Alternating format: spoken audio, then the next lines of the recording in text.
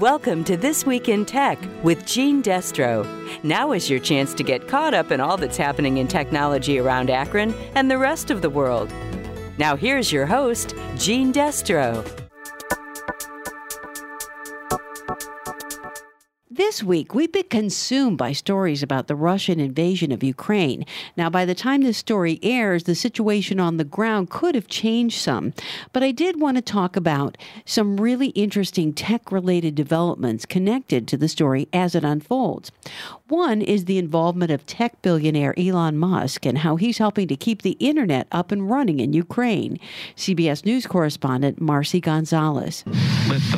Billionaire Elon Musk is bringing a critical asset to Ukraine after receiving a Twitter request for help from the country's vice prime minister. The SpaceX CEO activated his satellite broadband service called Starlink, helping to get Ukrainians back online after parts of the country, including Kyiv, were left without internet access.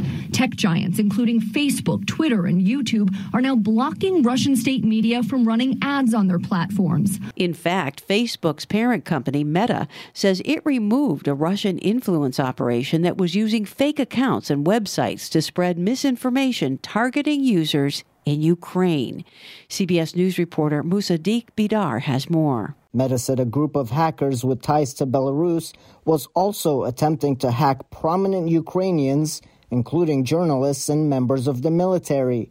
The takedown comes as Russian authorities threaten to restrict Facebook's service in that country.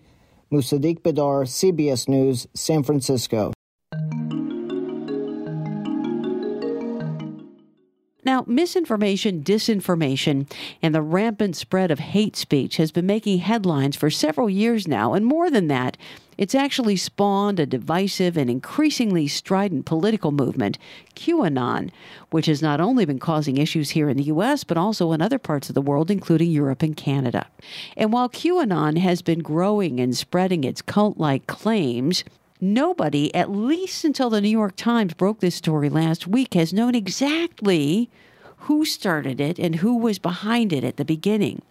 The Times reported that French and Swiss researchers, using a form of artificial intelligence called machine learning, identified QAnon's previously shadowy founders as South African software developer Paul Ferber and Arizona congressional candidate Ron Watkins.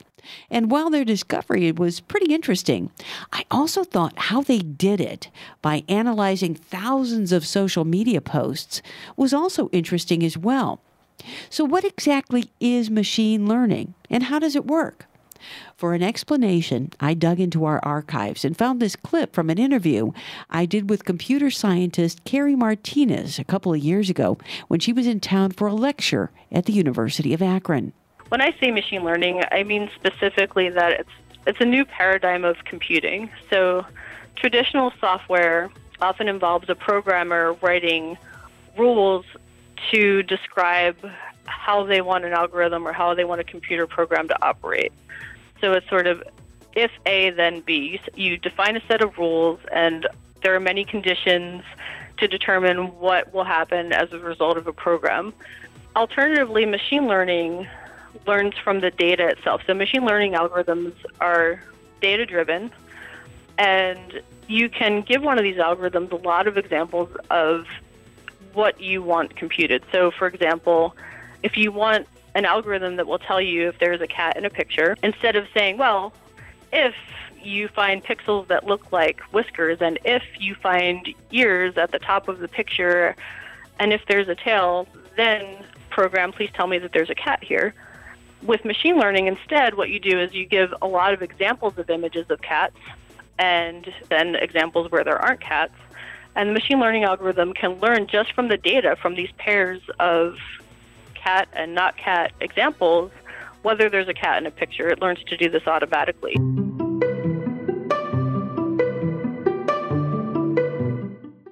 In addition to the rise of nutty conspiracy theories, social media has also been blamed for a lot of confusion, depression, cyberbullying, and more, and rightly so for quite some time. But maybe it's not just about all the really crazy people out there and the really crummy job that big tech companies are doing protecting all of us from all of them. As CBS News technology consultant Larry Magid explains, maybe it also has to do with the way we all use social media and what we choose to reveal about ourselves. Pediatrician and Digital Wellness Lab Director Dr. Michael Rich thinks that we collectively have a lot to learn. We have yet to learn how to behave on social media in ways that are consistent with our health. If we were to use it authentically, by being the selves we are with our true friends, with our families, warts and all, where we connect with each other not around our strengths, but around our limitations and our need for each other, our need to complement each other. And yet what we are using social media for is to market ourselves to the world. Authenticity and understanding that not everyone's lives are as perfect as they may look online is the key. The entire interview with Dr. Rich is at connectsafely.org/radio. With the Connect Safely Report, I'm Larry Magid for CBS News.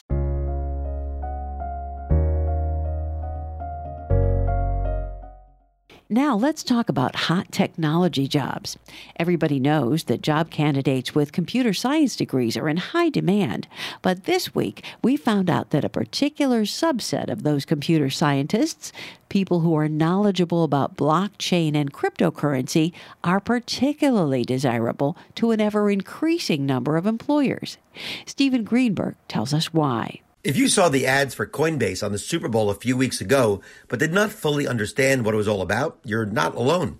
Even many computer programmers and IT professionals lack the requisite expertise to work on new alternative currencies. That's why the hottest job skill right now just might be people who have a deep expertise in blockchain. Blockchain refers to the system of a continuously growing list of records called blocks, which are linked and secured using cryptography. Companies such as Deloitte, IBM, Visa, and JPMorgan Chase are seeing the potential of blockchain-based systems for other uses. So demand for candidates with blockchain experience has exploded. There are 14 jobs for every person who has blockchain experience. That's according to TechCrunch. And since early last year, the demand for blockchain experts on their site has grown 700%.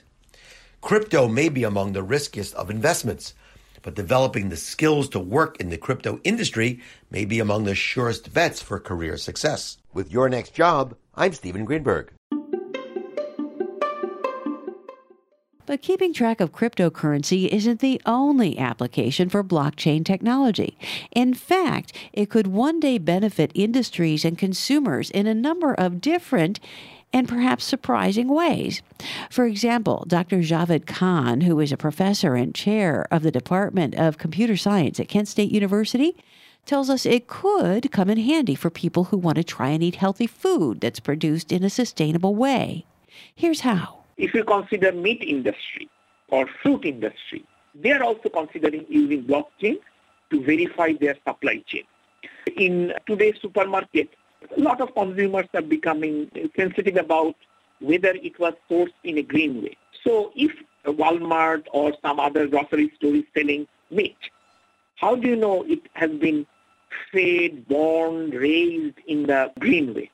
Who were involved in breeding that particular animal? Where it was born? Where it was raised? What kind of grain it was fed? Where it was slaughtered? Then who was involved in the distribution pieces? And now a story about new developments in photography.